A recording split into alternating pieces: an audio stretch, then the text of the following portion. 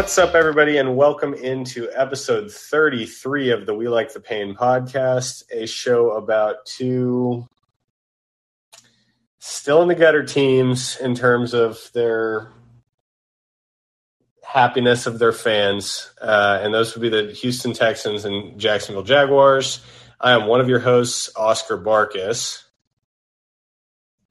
And I am your other host, Sam McFadden. Sam, I'm just going to go ahead and hop into our quick questions. We can start the show. We can talk everything out, but my question is pressing, and it is scale of 1 to 10. How drunk are you right now? Scale of 1 to 10, just like a 3. Just like a 3. 3 or 4. I went to the Arboretum tonight with my family, had a couple of drinks. I believe I'm 4 beers deep, so I'm probably 3 or 4 right now. How about you, Oscar?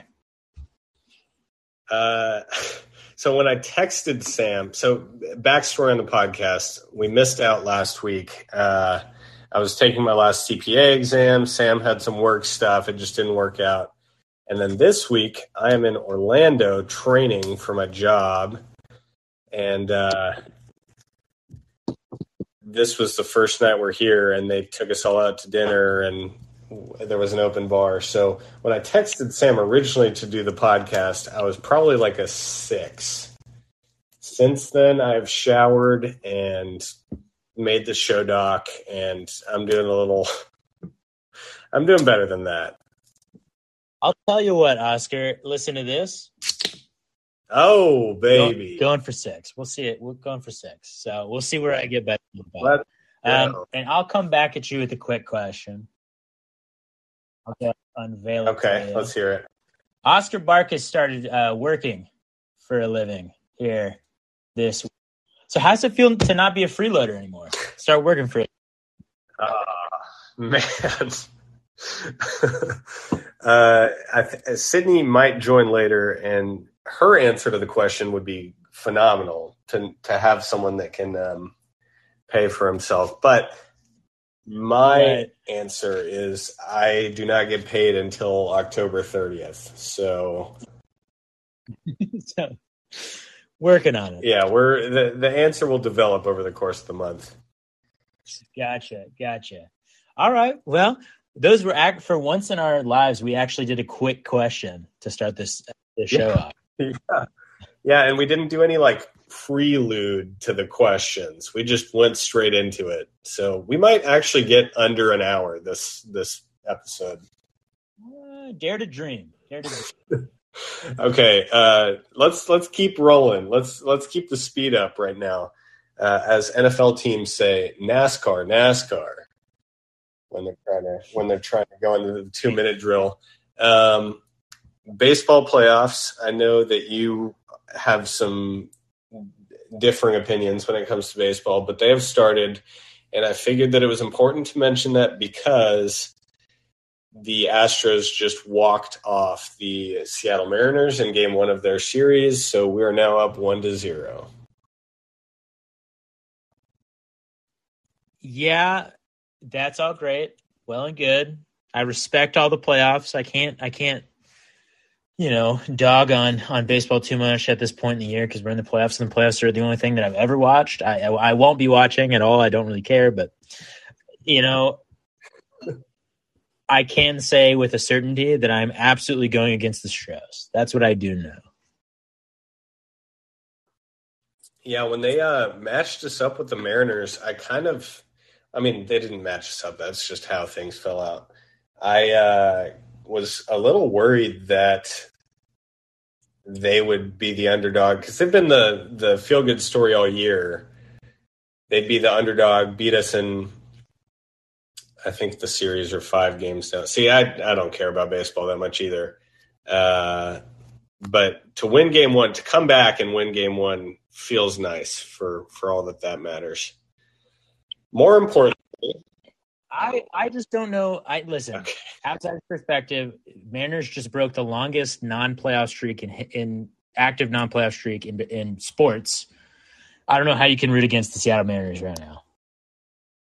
I can't even root against them, and my supposed baseball team is playing them right now. So that tells you how much I mean, we have pretty similar opinions on the sport. More importantly, basketball is back. The Spurs are playing our final preseason basketball game tonight, and Yep. I think games start next week. So I believe the 18th. that is 1 week from today. That is pretty nuts.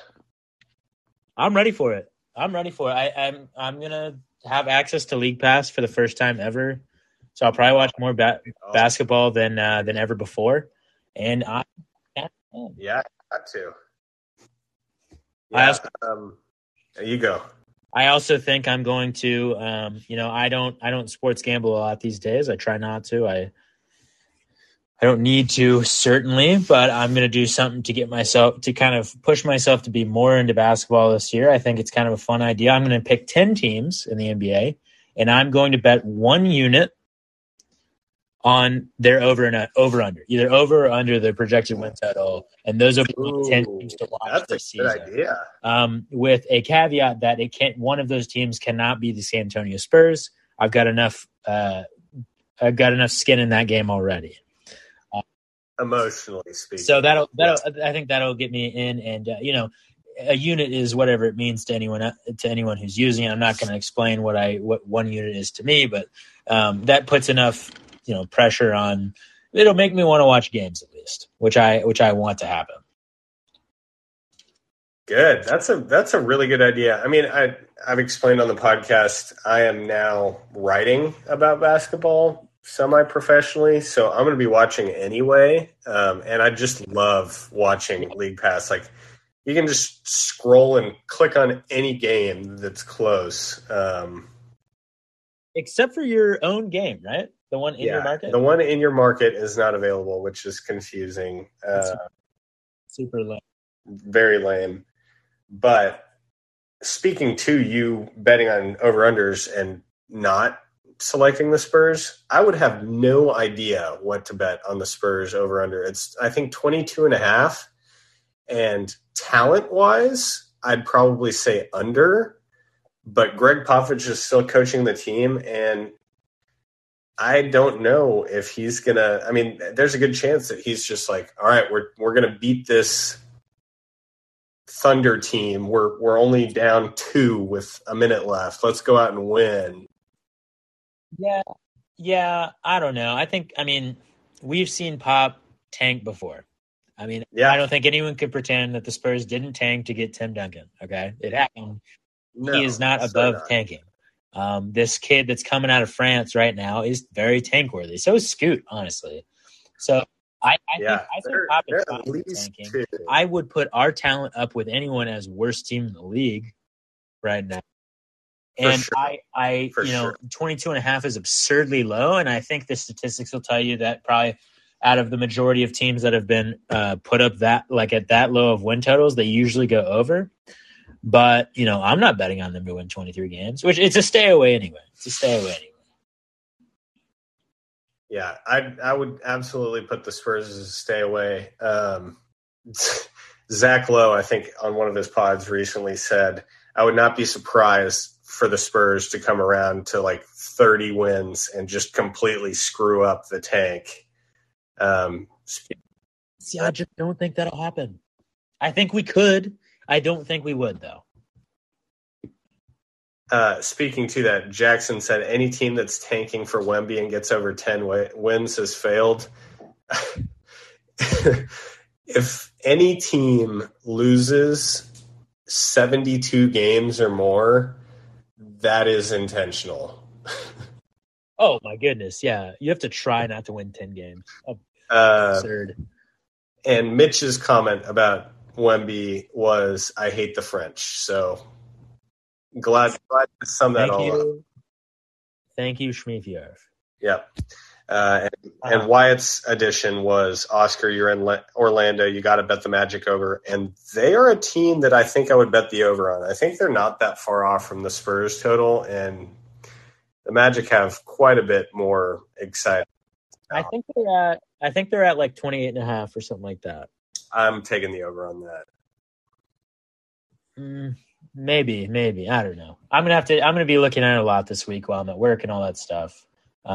So I will. Maybe I'll update you guys next week on the 10 teams that I'm watching this season. You guys just give us like 3. Yeah, I might bring a couple that I like, but we'll see. We can go and move into NFL though.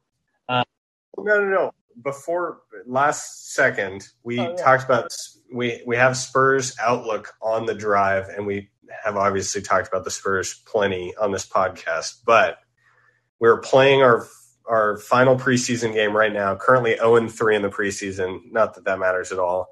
Up 15 on the Jazz. And Sam, would you like to hear who our starting lineup tonight was? Please. I think it's pretty exciting. Trey Jones, Devin Vassell, Keldon Johnson, Jeremy Sohan, Jakob Poeltl. Wow. I believe that Greg Popovich has announced the Spurs starting lineup for the season. Yeah, I wouldn't be surprised if it was. I mean, it'd be pretty nuts to have Sohan in there already as a starter, just from what the Spurs usually do with these guys. But we haven't seen him tank in 25 years. So, you know what? We drafted that guy super high. Might as well play him. So I would be ecstatic if that was the starting five. I agree.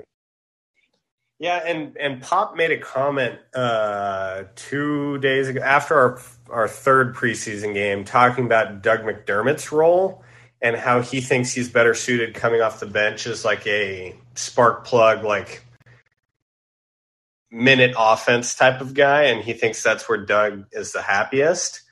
And that made me think that this could be possible. And tonight we have now, I don't know if we've it's official that Jeremy Sohan will be our power forward, but definitely a lot more excited about that possibility than I was even yesterday. One other thought on the Spurs real quick is about Josh Primo.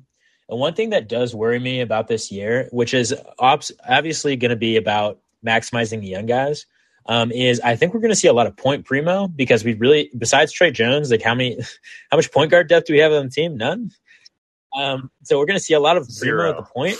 And I'm not sure like the end game for Primo is like a primary ball handler. I would agree with that. So I'm just statement. Like, I don't know. I don't know if he should be forced into that role, because I don't think that will be his role if he like reaches his potential with us.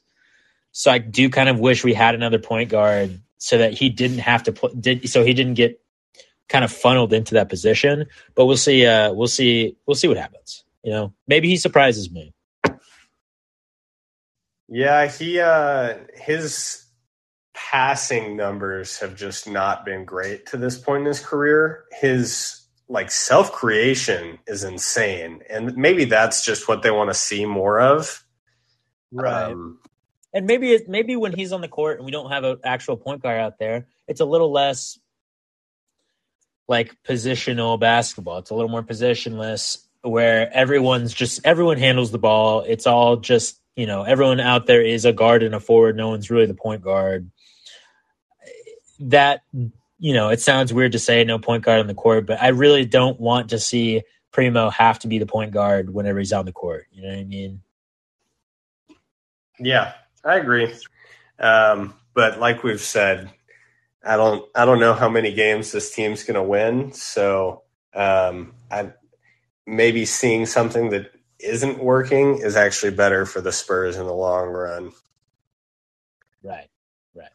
Anyway, 5 minutes ago you said let's move into football. So let's actually move into football. Sam, you want to read the first line for me? Oh, I would love to. I don't know why you want me to read it, but I'll go ahead and do it. Our team draft, I've fallen behind just a smidge. Oscar's in front of me, 43-36. It was a tough week for my boys. They really did not do well. I'm this close to cutting half of them. I think we're going to bounce back next week, though. And I'm fairly certain Oscar's cheated in some way, shape, or form. So, there's an ongoing investigation into that. I'll get back to you guys next week on what we find. But Oscar might be Oscar might be off the podcast next week as repercussions for that cheating. Yeah, there are talks of a 1-year suspension, so we'll see how everything falls out. Right. Yeah, I killed you this last week. I don't know if whatever. You got lucky, kid. Do it for multiple weeks. We'll see how the season ends. Let's move on. Well, let's move on. More exciting. Yeah, first coach fired. Matt Rule. Man, Matt Rule is one of the guys we talked about because we had the discussion before the season started of first coach fired, and he was definitely one of the coaches listed because he's been horrible. And the Panthers have been horrible. But the offense got worse this year, which I don't think – well, first of all, no one expected, but I don't think anyone could have seen it coming. And the fact that every weapon on that field besides Christian McCaffrey, who's only good because he gets every single touch, the fact that their offense is so bad with the weapons that they have on that offense is atrocious. Yeah. I'll put myself on blast here. I thought that Matt Rule was going to be a good NFL coach. When the Panthers made that hire, I was like, they made a good one. It turns out that he's just better in college. And I think that whatever team hires him, it's going to be Nebraska or Arizona State, or doesn't matter where he ends up. Whoever hires him is going to be happy because he's going to turn their program around.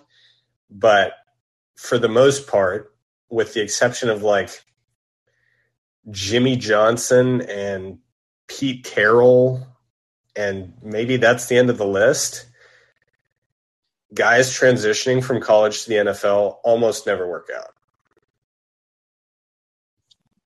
Yeah, you just see it time and time again. I mean, it doesn't work. I mean, Nick Saban tried.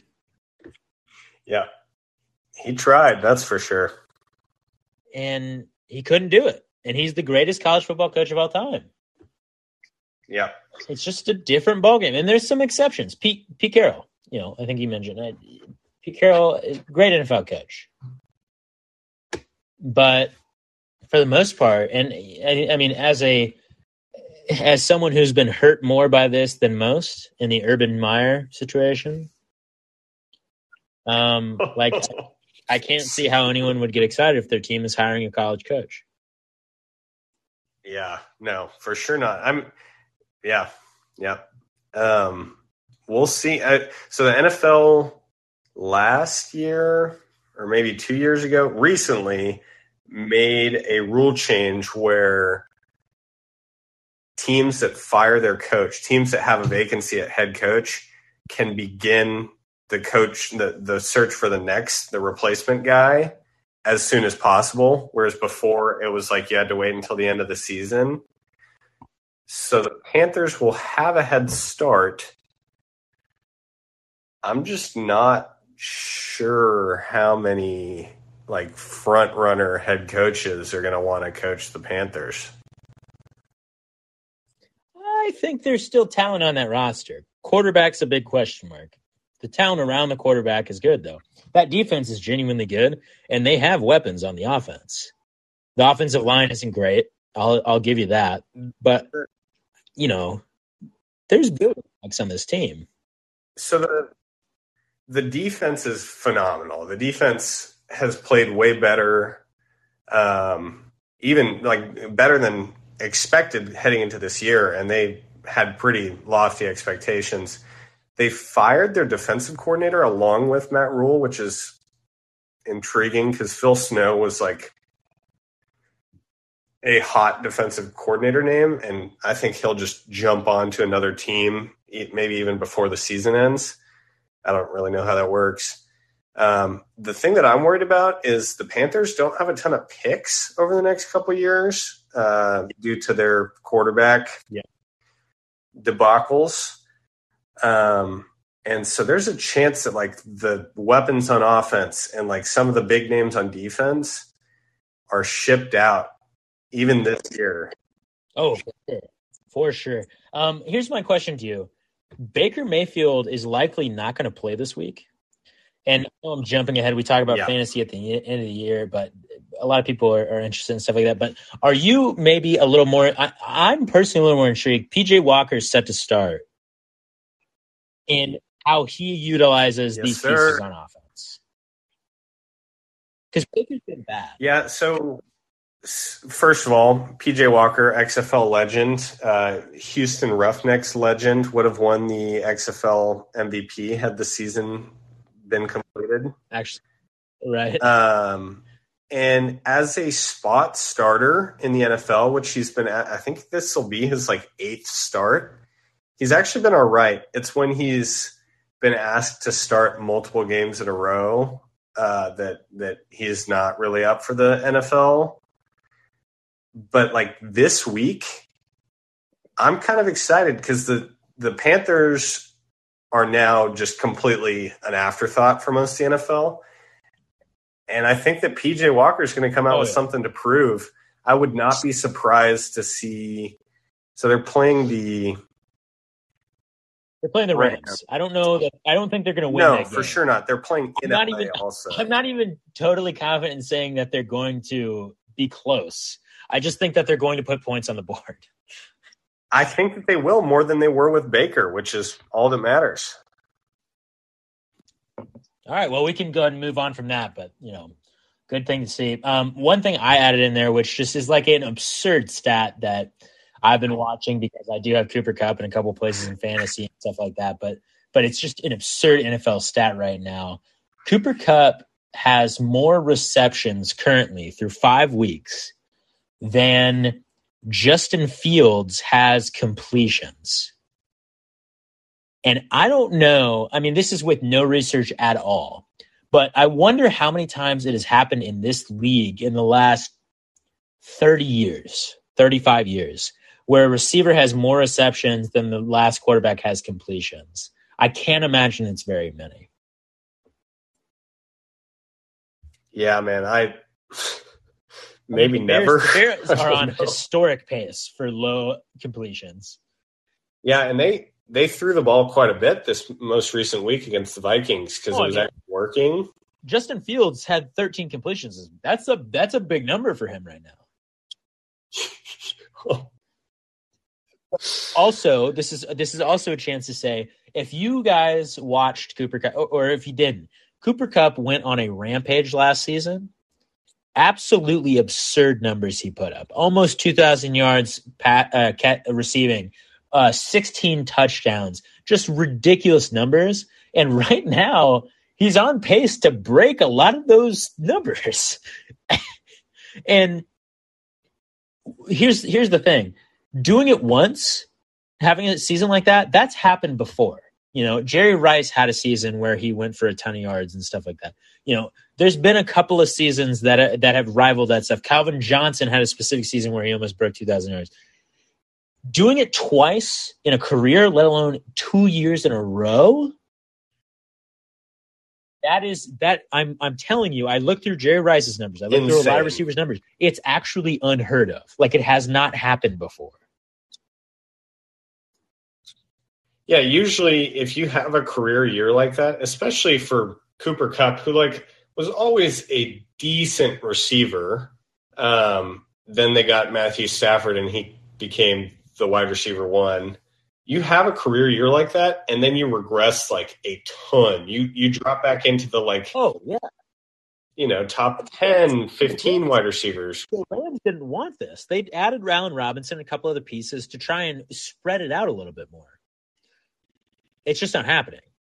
Cooper Kupp continuously is the best option on almost every single passing down for the Rams. And Matthew Stafford trusts him with his life. That's why this is happening. I'm just telling you, guys, tune in to Rams games. They have not always, not every snap of the Rams games have been great to watch, but this is the type of stuff what Cooper Kupp is doing right now, last season and this season.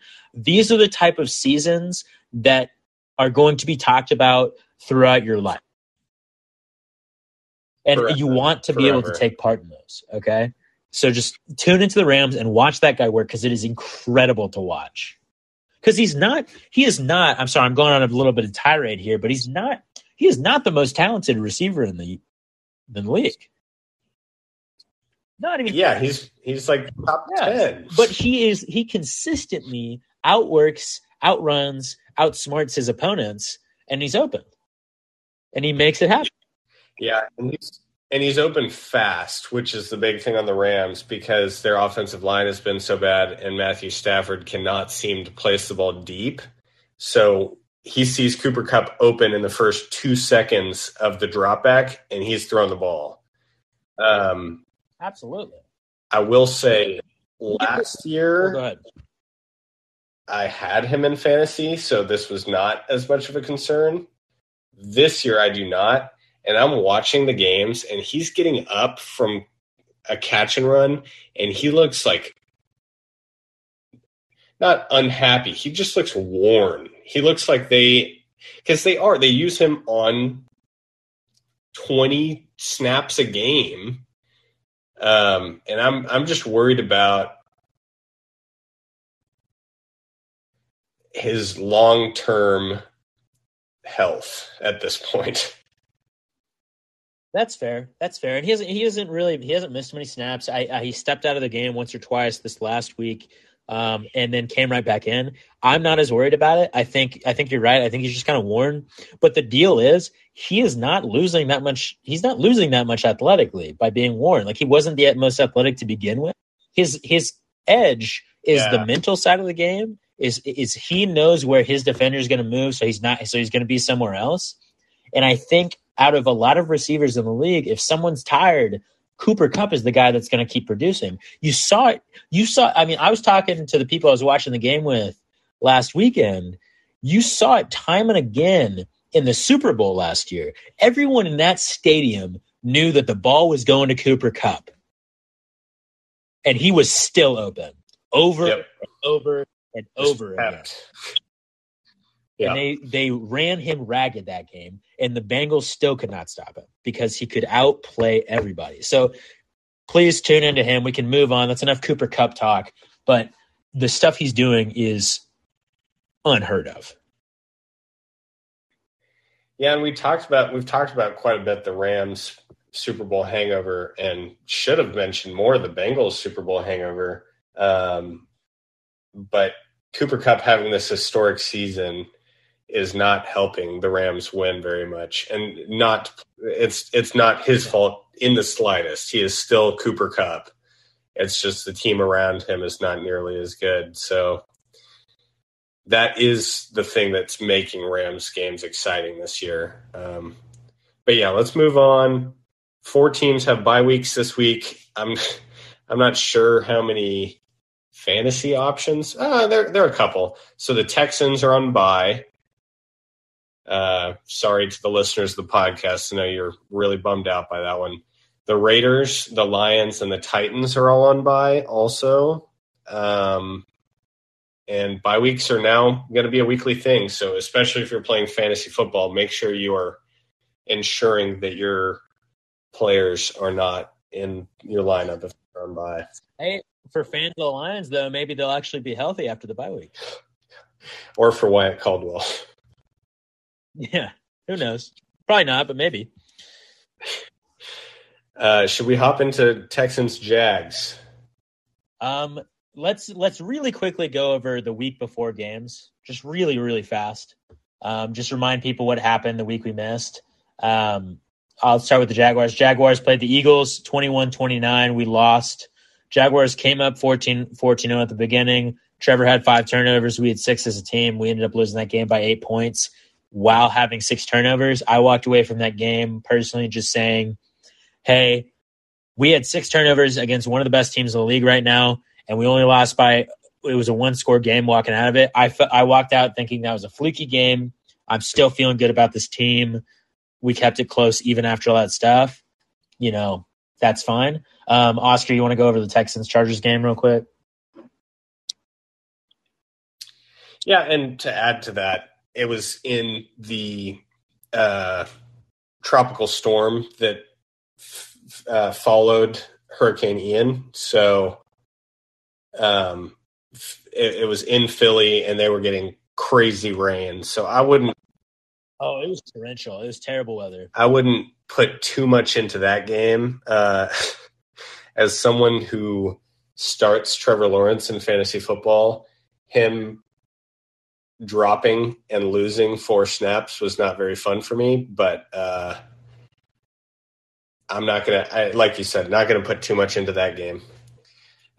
Texans lost the Chargers. Austin Eckler ran and caught all over us. It was not very fun to watch, considering my opponent had Austin Eckler in the game. And then somehow in the third quarter, the Texans brought it back. It was a 3-point game, I believe. It was Chargers 27, Texans 24 at the end of the third quarter. And the Texans were driving, and it looked like we were going to either field goal or be up.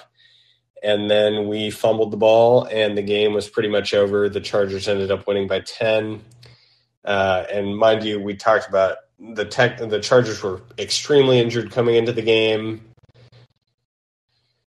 I think the Texans are just a 3-quarter team. Bill Simmons on his podcast called us the 7-inning Texans. We're like the pitcher that can come in and throw for 7 innings, but if you play us any longer than that, good luck.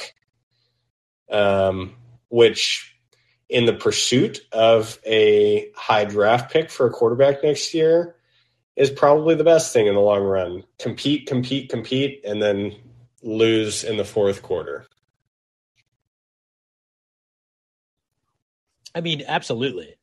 Absolutely. I mean, the one good thing is finally Texans fans, the more fervent Texans fans are realizing, okay, maybe Davis Mills is not the guy. Finally. We can be okay with the fact that and admit the fact that he's not the dude. He's great. We've seen some good plays from him. But, I mean, similarly to how the Jaguars said, hey, Gardner Minshew's not the guy, Davis Mills isn't the guy. And Davis Mills will be a backup, and that's fine. But and he will be a career backup that makes plenty of money, because I do think that he is in that similar strain. I mean, I talked about it with PJ Walker, completely different player, but he's a good spot starter. I think Davis Mills and Cooper Rush probably on the same, parallel of quarterback level, where main quarterback's out. Oh, we got Davis Mills on the bench. He can come in, defense plays well. Maybe we win the game. But at this point, he is not a franchise quarterback. And I listeners of the podcast know that we have been talking about that since day one of the Davis Mills experience. But I'm glad, like you pointed out, more fervent Texans fans are finally coming around to that. Yeah. Yeah, I mean, this is truly the best case scenario for the Texans. You guys have been – there's been moments in every game at the very least that you guys have looked competitive, and you're still losing most of your games. I think you guys are in the right path. I mean, if you guys walk out of the season as the number 1 pick, or maybe even as the number 2 pick, you did your job, and you get one of those young studs on the team going forward. I mean, you're not going to be contenders by next year, but you're on the right path at the very least. So this leads us into the game from this week.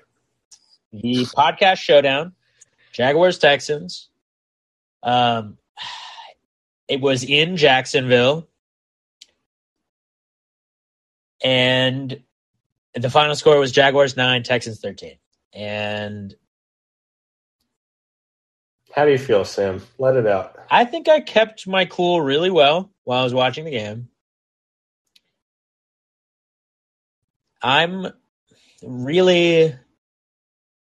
just feel very used up as a fan. And yeah, it's just disappointing, cool, kind of, because it feels like, okay, we really are what people thought we were at the beginning of the season. Like, don't get fooled by the first 4 weeks. We really are who they thought we were still terrible and stuff like that.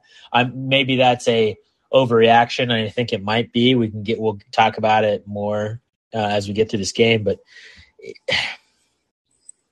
I mean, going into this game, I believe we were second or either first or second in defensive efficiency and seventh in offensive efficiency. One of the very tippy top of the league as far as performing on a weekly basis. And we came out against the Houston Texans and we looked like a totally different team. We looked terrible. Yeah.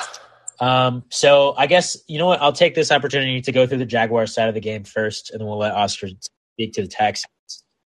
Just a couple of things from that game. Travis Etienne, the first half, that was a bright spot.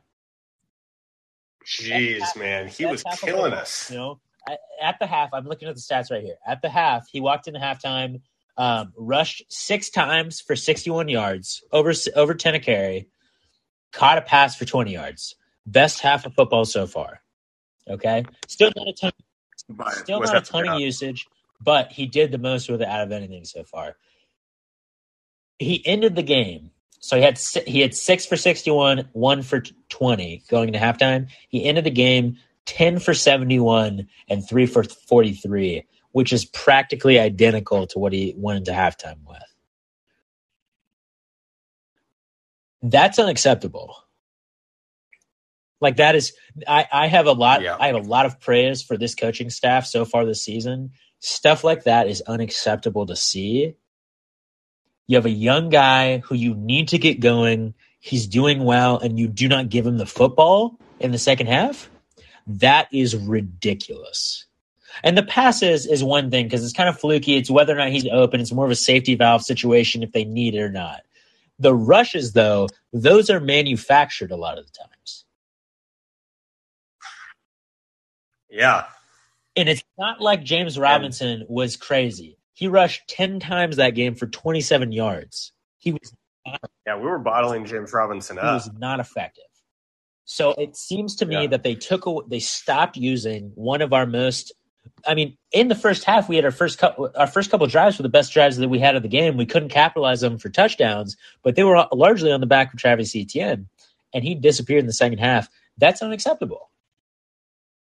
Yeah. Weird usage. That was going to be my main point I brought up was why Travis Etienne was not targeted, was not given opportunities. I don't know is the answer to that. Another thing is maybe the actual biggest thing is Trevor looked much worse this week. Not than he did last week, but than he has this season. And I think a lot of factors play into that. He is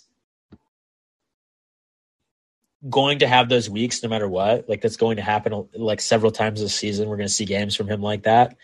But it was really disappointing to see. He played so horribly in terrible conditions last week. I really thought we were going to see a bounce back against against a team that we really could have bounced back against. But I mean, I'll just focus on one play that we saw during this game where Trevor, made a ridiculous mistake. Derek Stingley Jr. had an interception in the end zone in the game. Sure did, baby. Let's go. I implore all you guys that actually cared, go and watch this play again from a couple of angles.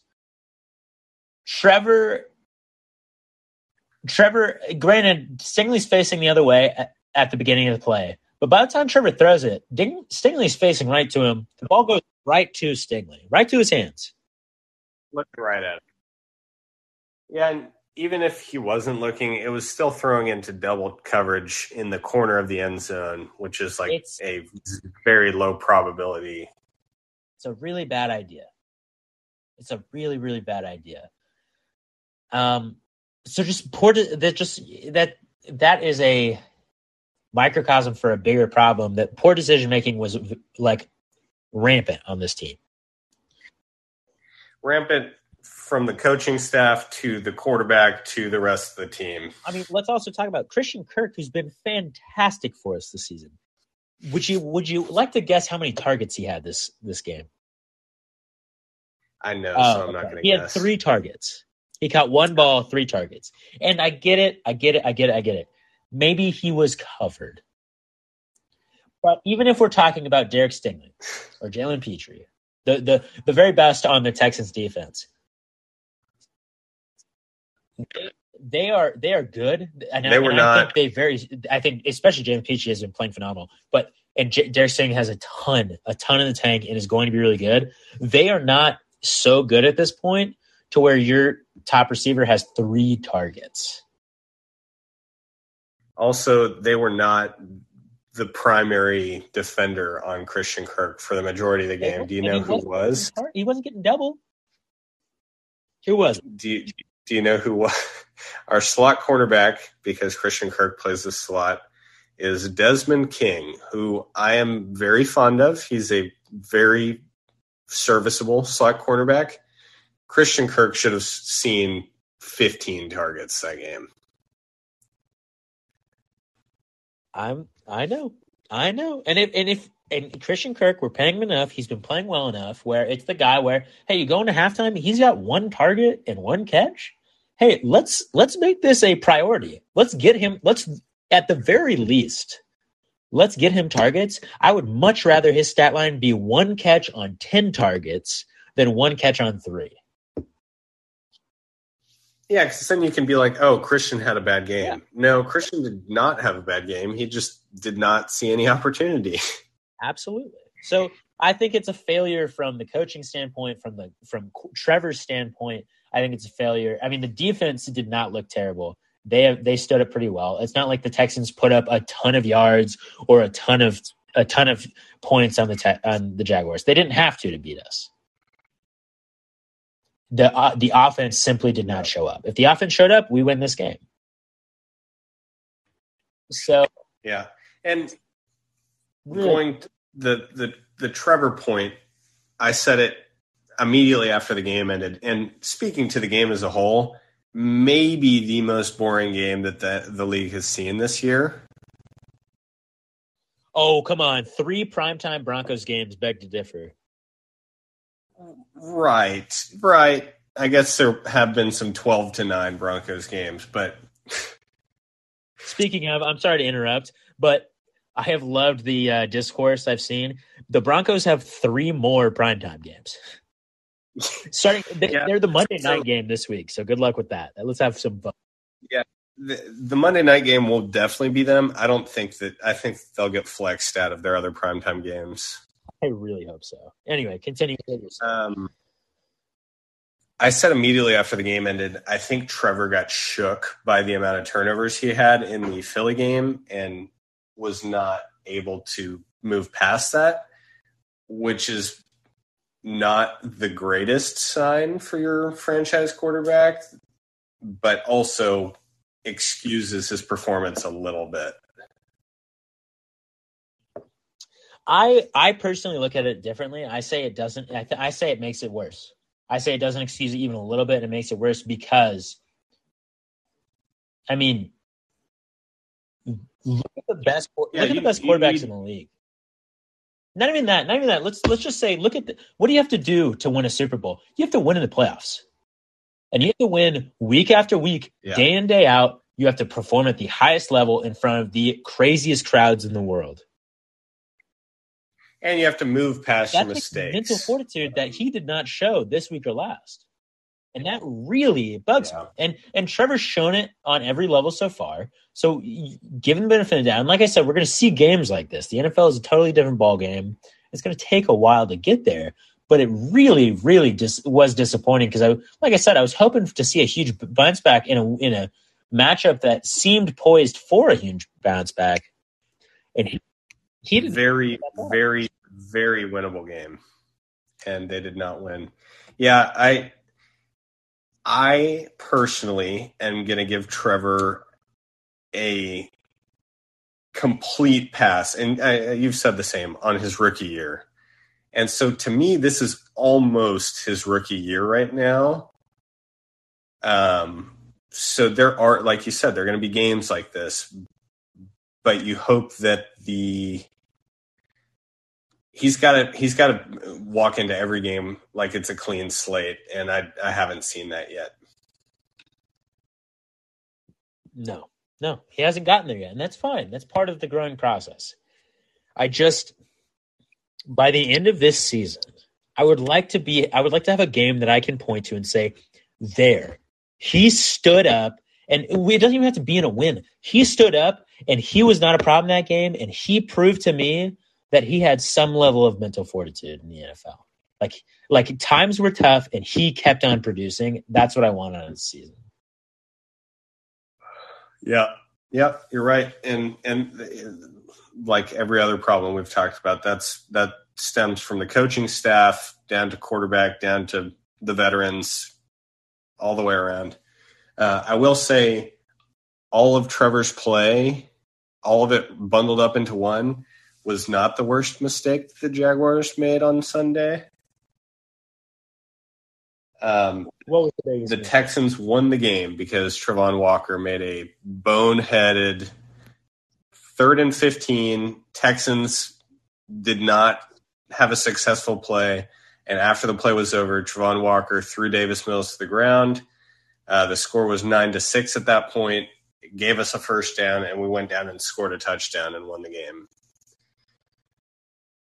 He's not wrong, folks. It was really stupid. And it was well after it was super uncalled for and aggressive and, just, stupid, just really stupid. Yeah. And the thing that was talked about before Travon Walker was drafted was that he's really, really raw and has a lot to work on.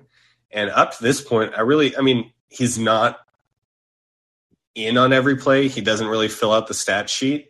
But we've talked about how good he is at helping Josh Allen blossom on the other side of the line. This was the first play in his young career where I was like, oh, man, he cannot be doing that. Yeah. Yeah. It was really awful to see. He knows it was stupid. I'm sure the coaching staff was all over him about that. He knew. I'm sure they still are. That he lost in the game, and, hopefully it doesn't happen again. So, that's enough about the Jaguars and how disappointing they were this week. Let's talk about something a little bit happier. Tell me about your Texans. Yeah, so, 13-9, the offense, and we've talked about Davis Mills plenty to this point. It's just not happening for the Texans offense, and without the player that I'm about to just express my undying love for, I think the Texans would be the worst scoring offense in the league, and that's including the Bears, who we've spewed plenty on. But before I give myself props for being in on a guy, I'm going to do the opposite. I'm going to admit a huge miscall on my end, and that was me saying that I am penning in Jonathan Grenard for 10 sacks this year. He does not have one. No, he does not. And watching his play, and he didn't play on Sunday. I don't know how he was so successful last year. He was just super, super efficient on his pass rush wins. But I thought with the revamped line around him, he would be a free rusher to the quarterback quite a bit more this year, and he's just not. So not that he's been a failed draft pick, but he's yet another disappointing Bill O'Brien second rounder. So that's all I want to say. Wanted to take my L before I took my W. Sam, preseason, I said to you, I think that Dameon Pierce has the ability to become the next Arian Foster for the Texans. Maybe not in terms of play style or in terms of success, because the offensive around him has not been nearly as good. But I think in terms of personality and carrying the offense, I think I'm ready to call that a W already. I will take the opportunity to say that he has looked fantastic, and it's absolutely absurd to call him the next Arian Foster for the Texans. Let him finish the season. Let's start with that. We had this discussion in this. We had the same discussion about what's his name over there on the Cleveland Cavaliers, Evan Mobley, and how his ceiling was Tim Duncan. And I'm just telling people, guys, wait, just give it some time. Let's wait a couple of years before we start comparing him to the greats of your team. Give him some time. And I know, and technically you're right, because what you're saying isn't comparing him to Arian Foster. It is saying he's the best since, which you're probably right. You're probably right. I will give you that. That is a W. But in doing that, you inadvertently compare him to Arian Foster. Inevitably. And he's not that yet. He's not even close to that yet. Because the team around him is not nearly as good. His last 3 games. Because he's played 5 NFL games. His last 3 games, 20 carries, 80 yards, a touchdown, 14 carries, 131 yards, touchdown, 26 carries, 99 yards, a touchdown. He is 4th in the NFL in rushing yards. I think 5th now because Josh Jacobs passed him. And he also on Sunday had the most missed tackles forced in a game ever. I'm not saying he's not good. I'm saying inadvertently we are comparing him to Arian Foster, and he has played 5 NFL games. Let's tap the brakes at the very least. Let's just proceed with a little bit of caution. And let me remind you of the team we're talking about. We're talking about the Texans. Just give it a second for air. Be happy you have a running back that is electric and great, and we don't have to even mention Arian Foster around him. It was my same point that I made with the Evan Mobley, Tim Duncan comparison. Let's not even mention that. I don't think that should be even mentioned until he's been in the league for 15 years. I don't think that Arian Foster should be mentioned until at least 3-4 years into this guy's career. Okay. We can agree to disagree. I just think that Wyatt called one of our listeners, Wyatt, just mentioned something really important too. Arian Foster made multiple All-Pros. That's a really high mark. It's a really high mark. That's super high mark. And I said it's not in terms of play style or overall talent. It's the energy that he brings to the team, and the Texans have not seen that since Arian Foster. David Johnson. Do not bring his name around me. Rex Burkhead. Come on. I agree. He brings a lot of electricity. It really gets under my skin. We are watch any draft. Watch the NBA draft, watch the NFL draft. They're terrible about it.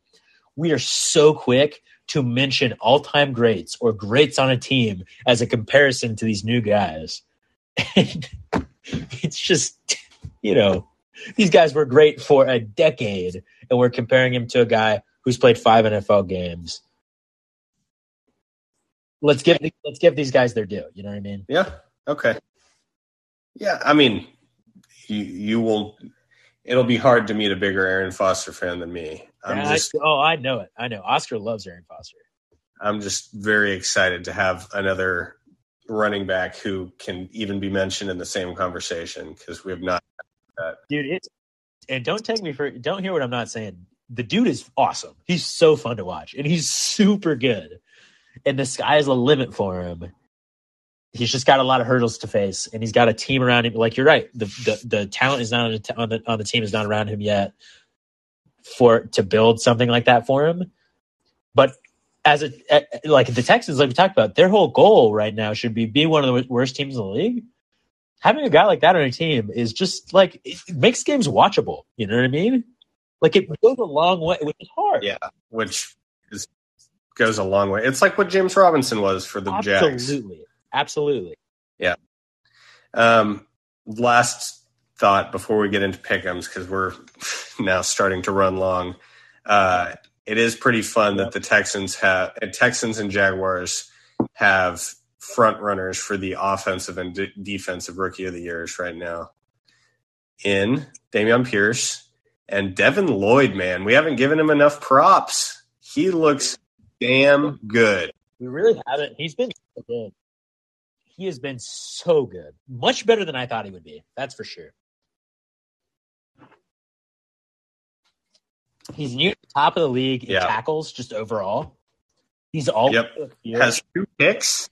Has a ton of pass deflections, like way more than a linebacker, a raw linebacker should. He's twitchy, dude. He's twitchy. I don't know what to tell you. Yeah. Fun as hell for both of us. Okay, pick'ems. Yeah, let's get into our pick'ems. Week 4. Wait, no. Yeah, week 4 because we missed week 5. I did win 10-6, which, thank God, I really needed a win. I think you'd beat me every week up to that point. But let's just hop into this. I'm going to go first because I lost. I'm going to take Washington at Chicago. The line is even. No one wants any part of either of these teams. It's 1-4 versus 2-3, right? Chicago. I'm going to take Washington. Fair enough. I'm also going to take – I don't really need to talk about it enough, really. I just want to take this time to let the listeners go, let Oscar know that I have gone through all these lines before you, and I've put it all in white ink so you can't see it. But I've guessed every pick that you're going to make, and we'll see how right I am based on that. But it'll be a fun little mini game in this for us. Okay, I'll let you work the doc then. I'll just look at the lines. Yep. I'm excited that you took that game because I really do not know who. It's gross. Thursday Night Football. Everyone is quick to forget that Thursday Night Football sucks for the most part because every team in the league has to have at least one primetime game, and they always stick it on Thursday night. So other than the first couple Thursday night games and the last few, the majority of the season, Thursday night sucks, including this one.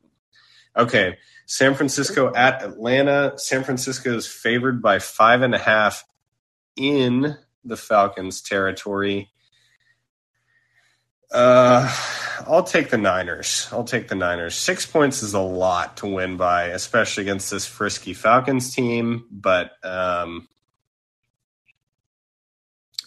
take the better team. Okay. The Niners are considerably better than the Falcons. The Falcons will always find a way to lose, no matter how close they are into it. And I like that pick. I hate the Falcons. I wish I didn't have to take them, but I will say I did guess that one right. Moving on. Dude, the Falcons have been covering quite a bit, so that it makes me nervous. Close games, but the Niners defense is better than most defenses they've faced. Yeah. Besides the Bucks, New England at Cleveland. Cleveland is a 3-point favorite, so they basically call them even. Teams even. I'm going to take Cleveland here, and that's mainly because good pick. They can consistently put up points, which is something I don't necessarily believe in the Patriots to do. So that's where I'm making this from. Yeah, and we don't know that Mac Jones is back. It may be another Bailey Zappi week. That didn't really stop him this past week against the Lions. I think it will against a better Browns team. And Damian Harris is now out for a while. And while I do love Ramondre Stevenson, we haven't seen him be the bell cow back yet. So I do like your Browns pick. Jets at Green Bay. Green Bay is only favored by 7 at home. And I get that it's because they lost to the Giants, but I'm picking the Packers. Okay. So first one I got wrong and I tried to get cute with it. I thought you'd go nuts, but I do think the Packers are the right choice here. I really don't think they're going to come off of a embarrassing loss and not destroy At the home. Jets. I mean, listen. The questions about the Packers are about their offense. Let's just put a reminder that coming into the season, the Packers have one of the best defenses, or they should have one of the best defenses. They should. That's a big. But they have the talent on that defense to shut down teams. If they to be clear, if they make a run in the playoffs this year, to the playoffs and in the playoffs, it's on the back of that defense. So, yeah, I like your pick. And I have seen some people comparing Zach Wilson to Aaron Rodgers this week.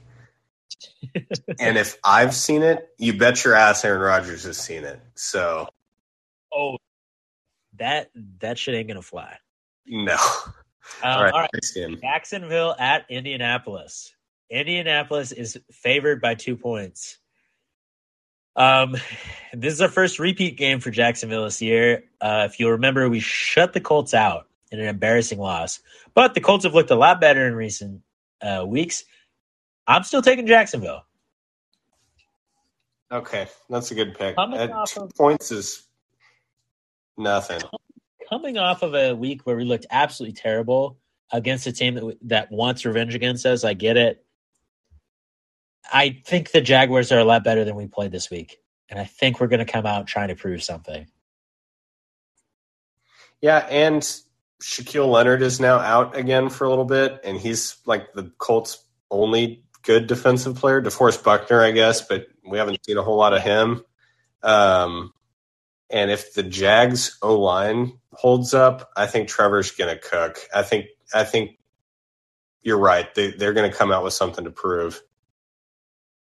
Minnesota at Miami. Minnesota's favored by 3. This is a tough game because we don't really know who Miami's quarterback's going to be. Teddy Bridgewater left their most recent game in the first quarter with a potential concussion. And then the Dolphins were really bad from that point on. With Skylar Thompson. Go K-State, baby. I'll take the Vikings. I'll take the Vikings, even though it's in Miami.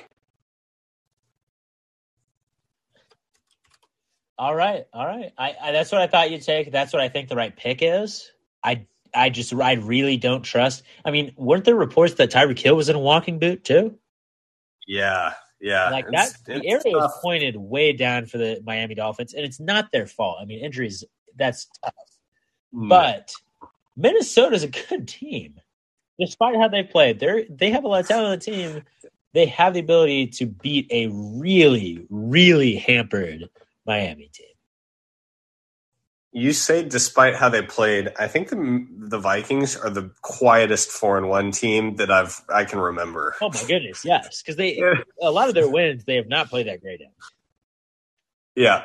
All right, Cincinnati at New Orleans. Cincinnati's a 1.5 point favorite. I'm taking Cincy. I think they're starting to bounce back a little bit here. Frankly, it's more because I don't really want any part of New Orleans. That's certainly not sustainable. I have no idea what's going on with that team. I'm certainly not going to bet on them. That's for sure. And the line is practically even. So this may spoil some of our listeners' plans, but our league waivers run tonight, and I'm extremely excited to see how much money people put on Taysom Hill. I am too. It's going to be interesting. Anywho, Baltimore at New York. The Giants coming off a big win in London. Baltimore is still favored by 5. I'm sorry, Giants. There's no reason that you're 4-1. I'm picking the Ravens. Yep, absolutely. Good pick. The Ravens are good at football, man. They're It's so been good, tough man. the last couple of weeks. Lamar certainly hasn't performed the last couple of weeks. But the Ravens are good. Their defense is not as good as it should be. Yeah. But they're tough. Yeah, but they've been really a tough injured. team to beat, though. I mean, and the Giants, I mean, you talked about the quietest 4-1 team of all time in Minnesota. How about one of the worst 4-1 teams? Yeah. In the Giants. And they proved a lot by beating Green Bay last week. Don't get me wrong. Absolutely. And I love the vibes that they've got going on. Brian Daboll, coach of the year so far. Yeah. And I think I forget who said this, but someone was talking about how the first year of Sean McDermott on the Bills, they were shedding contracts and really trying to go for draft picks, and they still ended up making the playoffs at 9-7. And the parallel to Brian Daboll, who was on those Bills teams, is pretty cool. Yeah, so I'm more in on the Giants 4-1 run than I thought I would be after last week, but Baltimore is absolutely the pick here. All right, Tampa Bay at Pittsburgh. Tampa Bay is -8. That's a big line, but I'm taking Tampa Bay. And Pittsburgh is one of the few teams that I have a rule on going, like, almost regardless of matchup, I'm not going to bet on Pittsburgh to cover it. And they'll cover some games. Yeah. Don't get me wrong. They will. Fine. They will. I would like to see the numbers for how many rookie quarterbacks have covered against Tom Brady. 0. And Tom Brady has looked a lot worse this year, but I still have faith in that team and all those weapons.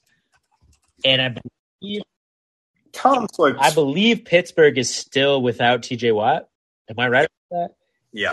Yes. He's out for at least a couple weeks. I'm fine with the 8 points. I'm fine with it. Oh, I think Tom Brady is mad that he's not over 10 at this point, but I guess they're in Pittsburgh, so I guess it is over 10. Right. Carolina at the Rams. The Rams are favored by 10.5. I'm going to take the Rams, even though 11 points is a lot, and I think the Panthers will be frisky, but or the Panthers will be frisky, but I think the Rams have something to prove here. Wow. Okay, I got this one wrong too. I thought you were going to take Carolina just because the line was so large. I'm fine with the Panthers here. Like I said, I'm kind of excited to see I'm sorry. I was about to say PJ Washington. No. PJ Walker. PJ Walker. That's right. Excuse me. PJ Washington on the Hornets. PJ Walker, I'm kind of excited to see him play. 10.5 is just anytime you see anyone favored by 10 or more, that's a dangerous line. We forget how easy it is, like how at the end of games people score points and teams let up and anything could happen in that game. I think you're right. Rams want to prove something. Why not do it against Carolina? But anytime I can get a cover on a 10.5 point line, I'm fine with it. Yeah, the last 10.5 line we picked was Green Bay by 10.5, and New England almost won that game. So you might be you might be good there. Arizona at Seattle. Arizona's -3. I just moved it, but I am going to be taking Arizona, and main reason is because it is not a Call of Duty 2 times XP weekend, so Kyler should be at full potential. But other than that, Arizona genuinely is a better team than Seattle is. It's in Seattle. I get that. Geno's been playing well. I get that. The Cardinals' defense is terrible. I get that. Gino. I think the bottom might fall out on Gino at some point this season. I hate to say that. I really hope it doesn't. I think it might. You're a hater. You're a hater for that. I really hate to say it. I'm just not sold on Gino. And Arizona, man, like they have weapons on the offense. They have a good offense-ish. I think they win this game. I think they win it by more than 3. I'm happy getting Seattle here. I think that, a 3-point game. Honestly, we probably push here. I think the Cardinals probably win by 3. Yeah. But go Seahawks. Go Gino. Kansas City is a home underdog. They are playing the Bills, who are the best team in the league. I do not know if Patrick Mahomes has been a home underdog in his career to this point. Maybe like his first season. So I'm taking the Chiefs, man. Okay, I was wrong here again. I like it, though, for you to take the Chiefs. I was kind of hoping I would get them here. This is a good opportunity to just explain to the fans again. Like we mention it without actually saying it a lot on these lines, but normally the way we work it out, and most people work it out, is being the home team gives you 3 points. So they're basically saying that Buffalo is 6 points better than the Chiefs. And I'm not sure I'm ready to say that either. After the last couple of weeks I've seen from the Bills. I mean, Josh Allen looks like a superhuman, but I think we knew that coming into the year. And also, we should just say that the Chiefs almost lost to the Raiders last night. And the Raiders are not that good. Yeah. I think the Raiders are frisky. They're really good for a 1-3 team. 1-4. They're not that good, though. Where they even play? Yeah. Anyway. They might be the second best team in the AFC West, though. They might. But it's, I think that both of these teams are more mortal than maybe people thought they were coming into the season. And yes. I think this game is a crapshoot, honestly. It always is between Kansas City and Buffalo. We should just thank our lucky stars that this game is happening. Yeah. And there are 2 phenomenal games this week. That's one of them. And this next game is also one of them. Yeah. So I get to pick this one. It's Dallas at Philly. Philly is a 5-point favorite at home against Dallas. They're 5-0. Dallas is 4-1. I'm going to take Dallas. And part of that is from my case that, it's the same thing that you go back to. You go to the Bills in the offseason. And Bills in the first couple weeks. I heard talk. I cannot tell you how much talk I heard about a 17-0 season. And I cannot express to you how hard it is to go without a loss through an NFL season. It is so ridiculously hard. Yeah. And Philly it's never will been not done before. Let's be clear. They are not as good as a lot of teams that have gotten close. They are. I think Philadelphia objectively is better than Dallas is. Dak is supposed to play this week, and Absolutely. I do have high hopes for the effect he'll have on this offense. I should have put this in the NFL news section, but it has come out that it is unlikely that he plays. Okay, so that's new news to me. Would you like to repick, or are you still confident in your boys? I'm a little surprised that the line is what it is, with Philly only being favored by 5. I think that when it's official that Dak's not playing, it will move. But I'm going to keep it. Good. Have confidence. Go Cowboys. It's not because of the Cowboys. It's because, I mean, like I said, it's really hard to win every game of season. And Philadelphia's going to have games where they don't play up to their potential. And if you're actually betting on games, I would not advise you to bet on stuff like that. That is not stuff you can predict. But go back to the Jaguars game 2 weeks ago that we talked about earlier in this pod. The Eagles didn't play that well. And granted, it was terrible weather and all that stuff, but Jaguars had 6 turnovers that weren't entirely their fault. And they still almost won that game. I think that the Cowboys are capable of winning this game. I'm willing to take the bet on it. Yeah, I'm happy to get the Eagles here, especially if Rush is the starter. I think the Cowboys defense may be the best in the league. It's them and the Niners and the Eagles are the top 3. And so that's good enough. You have a defense that good, you will stay in every game.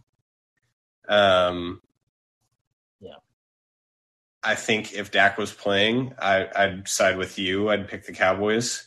And I do think that the Eagles and Cowboys split the season series. But it's in Philly without Dak playing. I'm happy to get the Eagles. Last game. The one thing I'll say on the last part of this Dallas game is the best part of Cooper Rush is he mitigates turnovers. The Cowboys do not turn over the ball when Cooper Rush plays. And our defense is genuinely very good. It might be the best defense that the Eagles have faced so far this season. Probably is. And if we do not turn over the ball and we play them well on defense, I could see the Cowboys just time of possessioning them. Yeah, and for sure. I think if you want to win against the Eagles right now with Cooper Kupp, I think that's the key to do it. Yeah. Rush did have 2 fumbles this last week. Both were picked up by the Cowboys, which is kind of lucky. So there's a good chance that we'll see a turnover by him, but fumbles I worry about less than interceptions. I don't know why I do, but I do. Fair enough. Okay, last game, and we have a bit of a fantasy corner, but I think we can just do a league recap next week because we're running long here. Denver at Chargers. The Chargers are favored by 5. I'm going to take those 5 points, even with how banged up the Chargers are. I can't pick Russell Wilson. Why would you? Why would anyone? And that's probably the point in time where actual gamblers who make a ton of money doing it say that's exactly when you should bet on someone. But I mean, screw that. I mean, no one wants to watch Denver, let alone bet on them. And the Chargers, despite being the Chargers, and it would be the most Charger thing in the world to lose to the to not even let them cover, but lose to the Broncos. I mean, the Broncos are gross. And I'm out on them. So I hate that I have them this week. And I think it's going to be a battle every week of who has to take the Broncos. Because someone will every week. They show us something.